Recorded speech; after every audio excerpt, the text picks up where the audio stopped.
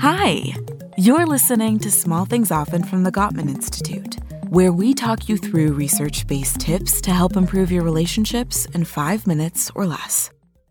Today's tip is about ways to keep your relationship healthy and strong as new parents or caregivers.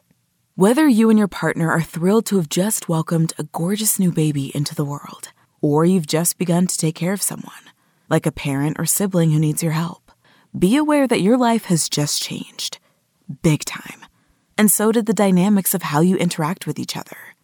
The thing is, even the best relationships will experience extra stress during these times.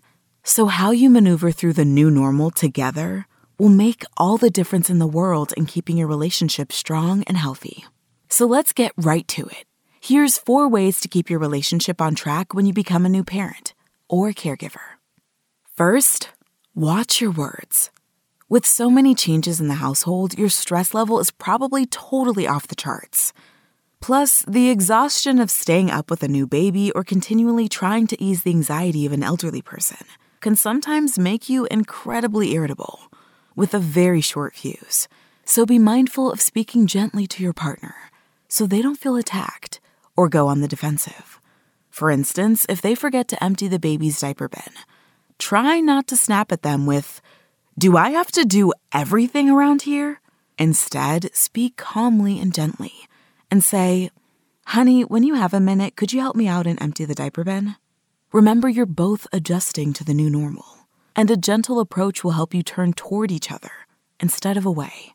Also, with so much on your plates each day, don't hesitate to give your partner a pat on the back for anything they do that's helpful. If you notice they've done something kind, don't just think it. Say it out loud. Like, "Thanks so much for going grocery shopping." Or, "You have no idea how much you helped by taking my mom to her doctor's appointment today." Be each other's cheerleaders, no matter how small the task. Express your fondness and admiration, and watch how your partner responds. Next, listen to your partner's suggestions. As with any other issue, you'll each have your own ideas about parenting or caregiving. Don't make the mistake of feeling one of you is better at it than the other. Listen to each other. And if one thing isn't working, like trying to get your baby to sleep through the night, try something that your partner suggested. Accept their influence and know that you're both on the same team with one goal, and you're in this together.